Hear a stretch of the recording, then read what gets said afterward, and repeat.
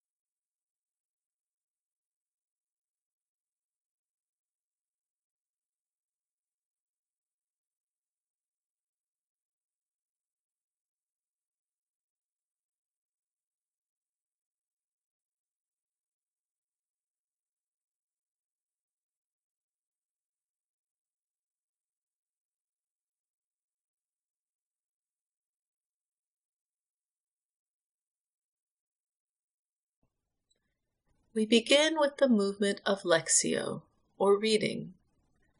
This is the time where we become acquainted with the Word.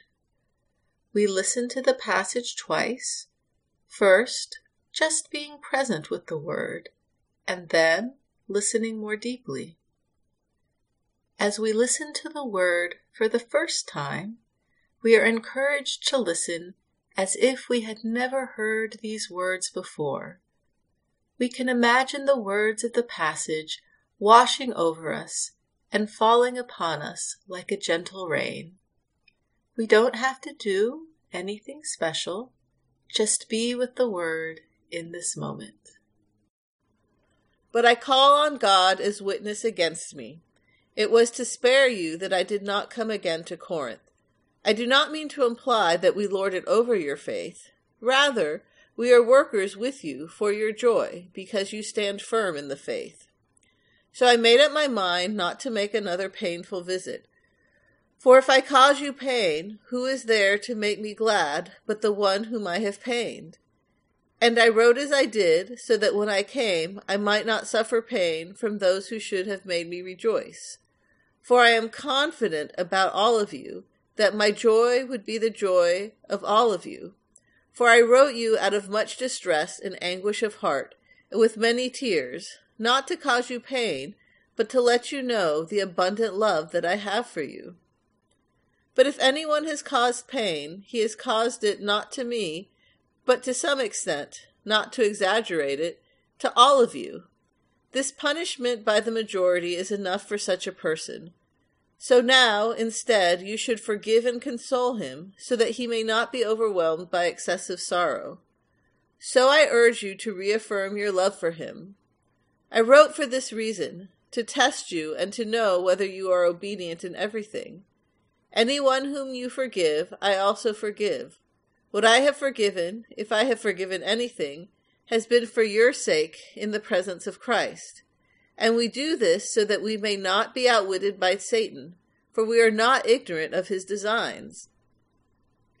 When I came to Troas to proclaim the good news of Christ, a door was opened for me in the Lord, but my mind could not rest because I did not find my brother Titus here.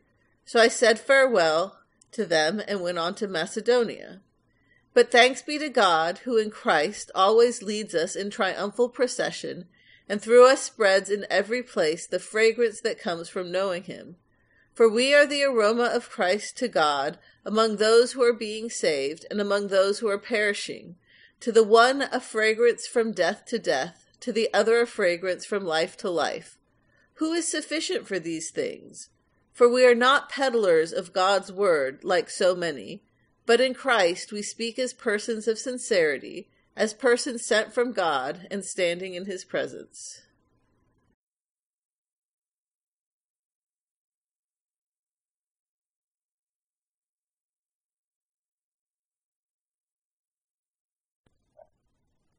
As we listen to the reading for the second time, we notice if there is a word, phrase, or image that speaks to our heart. Sometimes our attention is drawn to words of comfort, and sometimes to words of challenge. They are both a gift, and we are encouraged not to judge and merely to notice.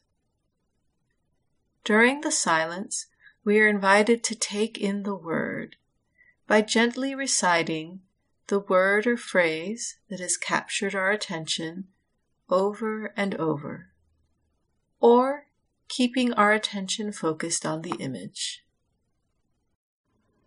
But I call on God as witness against me. It was to spare you that I did not come again to Corinth. I do not mean to imply that we lord it over your faith. Rather, we are workers with you for your joy, because you stand firm in the faith. So I made up my mind not to make another painful visit. For if I cause you pain, who is there to make me glad but the one whom I have pained? And I wrote as I did, so that when I came, I might not suffer pain from those who should have made me rejoice. For I am confident about all of you, that my joy would be the joy of all of you. For I wrote you out of much distress and anguish of heart, and with many tears, not to cause you pain, but to let you know the abundant love that I have for you. But if anyone has caused pain, he has caused it not to me, but to some extent, not to exaggerate it, to all of you. This punishment by the majority is enough for such a person. So now, instead, you should forgive and console him, so that he may not be overwhelmed by excessive sorrow. So I urge you to reaffirm your love for him. I wrote for this reason, to test you and to know whether you are obedient in everything. Anyone whom you forgive, I also forgive. What I have forgiven, if I have forgiven anything, has been for your sake in the presence of Christ. And we do this so that we may not be outwitted by Satan, for we are not ignorant of his designs. When I came to Troas to proclaim the good news of Christ, a door was opened for me in the Lord, but my mind could not rest because I did not find my brother Titus here. So I said farewell to them and went on to Macedonia. But thanks be to God, who in Christ always leads us in triumphal procession, and through us spreads in every place the fragrance that comes from knowing him. For we are the aroma of Christ to God among those who are being saved and among those who are perishing. To the one a fragrance from death to death, to the other a fragrance from life to life. Who is sufficient for these things? For we are not peddlers of God's word like so many, but in Christ we speak as persons of sincerity, as persons sent from God and standing in his presence.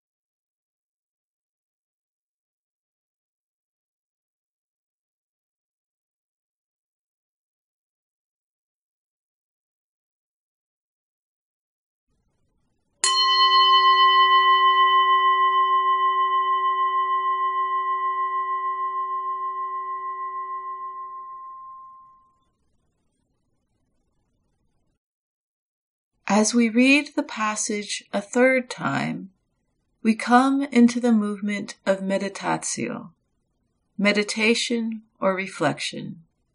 This is the time to sit with the Word and allow the Word to come alive in our present lived experience. We, again, listen for the word, phrase, or image that draws our attention. This time, noticing where the word connects with us in our life. Is there something in our everyday reality that is touched by the word? But I call on God as witness against me. It was to spare you that I did not come again to Corinth. I do not mean to imply that we lord it over your faith. Rather, we are workers with you for your joy, because you stand firm in the faith. So I made up my mind not to make another painful visit. For if I cause you pain, who is there to make me glad but the one whom I have pained? And I wrote as I did, so that when I came, I might not suffer pain from those who should have made me rejoice. For I am confident about all of you, that my joy would be the joy of all of you. For I wrote you out of much distress and anguish of heart, and with many tears, not to cause you pain, but to let you know the abundant love that I have for you. But if anyone has caused pain, he has caused it not to me, but to some extent, not to exaggerate it, to all of you. This punishment by the majority is enough for such a person. So now, instead, you should forgive and console him, so that he may not be overwhelmed by excessive sorrow. So I urge you to reaffirm your love for him. I wrote for this reason, to test you and to know whether you are obedient in everything. Anyone whom you forgive, I also forgive. What I have forgiven, if I have forgiven anything, has been for your sake in the presence of Christ. And we do this so that we may not be outwitted by Satan, for we are not ignorant of his designs. When I came to Troas to proclaim the good news of Christ, a door was opened for me in the Lord, but my mind could not rest because I did not find my brother Titus here. So I said farewell to them and went on to Macedonia. But thanks be to God, who in Christ always leads us in triumphal procession, and through us spreads in every place the fragrance that comes from knowing him. For we are the aroma of Christ to God among those who are being saved and among those who are perishing. To the one a fragrance from death to death, to the other a fragrance from life to life. Who is sufficient for these things? For we are not peddlers of God's word like so many, but in Christ we speak as persons of sincerity, as persons sent from God and standing in his presence.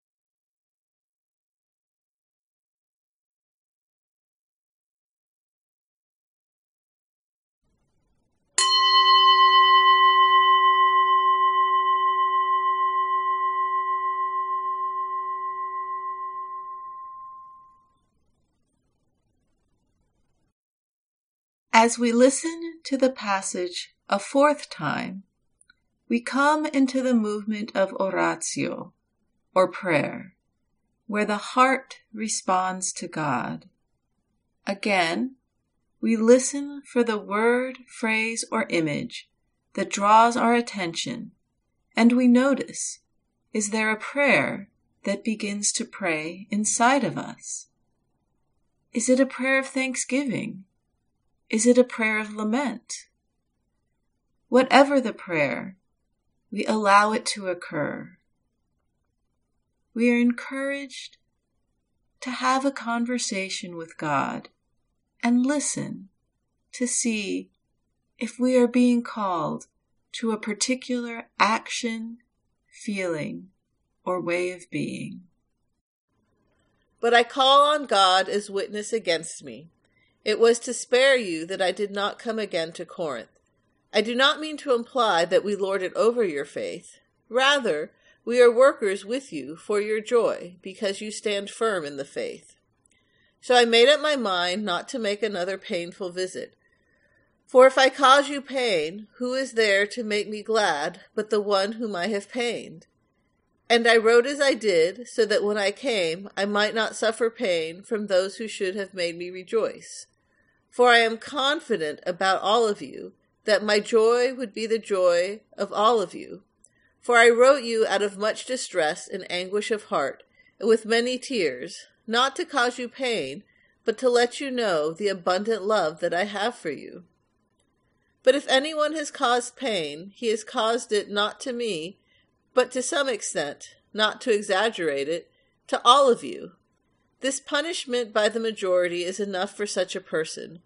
So now, instead, you should forgive and console him, so that he may not be overwhelmed by excessive sorrow. So I urge you to reaffirm your love for him. I wrote for this reason, to test you and to know whether you are obedient in everything. Anyone whom you forgive, I also forgive. What I have forgiven, if I have forgiven anything, has been for your sake in the presence of Christ. And we do this so that we may not be outwitted by Satan, for we are not ignorant of his designs. When I came to Troas to proclaim the good news of Christ, a door was opened for me in the Lord, but my mind could not rest because I did not find my brother Titus here. So I said farewell to them and went on to Macedonia. But thanks be to God, who in Christ always leads us in triumphal procession, and through us spreads in every place the fragrance that comes from knowing him. For we are the aroma of Christ to God among those who are being saved and among those who are perishing. To the one a fragrance from death to death, to the other a fragrance from life to life. Who is sufficient for these things? For we are not peddlers of God's word like so many, but in Christ we speak as persons of sincerity, as persons sent from God and standing in his presence.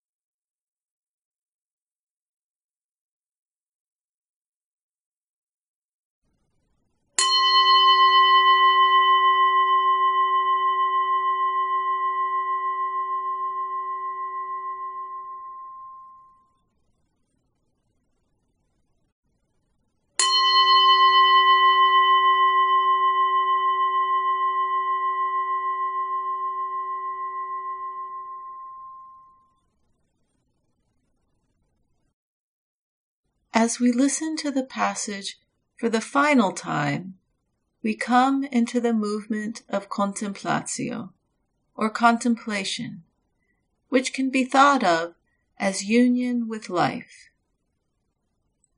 It is a time to deeply receive God's word and enjoy the benefits of the prayer. We allow the word to soak into us and rest in God's loving presence. Just as we rested in stillness with God at the beginning, we also rest with God at the close. We are encouraged to give ourselves some time to wait and be still before we re-enter life as usual. But I call on God as witness against me. It was to spare you that I did not come again to Corinth. I do not mean to imply that we lord it over your faith. Rather, we are workers with you for your joy, because you stand firm in the faith. So I made up my mind not to make another painful visit. For if I cause you pain, who is there to make me glad but the one whom I have pained? And I wrote as I did, so that when I came, I might not suffer pain from those who should have made me rejoice. For I am confident about all of you, that my joy would be the joy of all of you. For I wrote you out of much distress and anguish of heart, and with many tears, not to cause you pain, but to let you know the abundant love that I have for you. But if anyone has caused pain, he has caused it not to me, but to some extent, not to exaggerate it, to all of you. This punishment by the majority is enough for such a person. So now, instead, you should forgive and console him, so that he may not be overwhelmed by excessive sorrow. So I urge you to reaffirm your love for him. I wrote for this reason, to test you and to know whether you are obedient in everything. Anyone whom you forgive, I also forgive. What I have forgiven, if I have forgiven anything, has been for your sake in the presence of Christ. And we do this so that we may not be outwitted by Satan, for we are not ignorant of his designs. When I came to Troas to proclaim the good news of Christ, a door was opened for me in the Lord, but my mind could not rest because I did not find my brother Titus here. So I said farewell to them and went on to Macedonia. But thanks be to God, who in Christ always leads us in triumphal procession, and through us spreads in every place the fragrance that comes from knowing him. For we are the aroma of Christ to God among those who are being saved and among those who are perishing. To the one a fragrance from death to death, to the other a fragrance from life to life. Who is sufficient for these things? For we are not peddlers of God's word, like so many, but in Christ we speak as persons of sincerity, as persons sent from God and standing in his presence.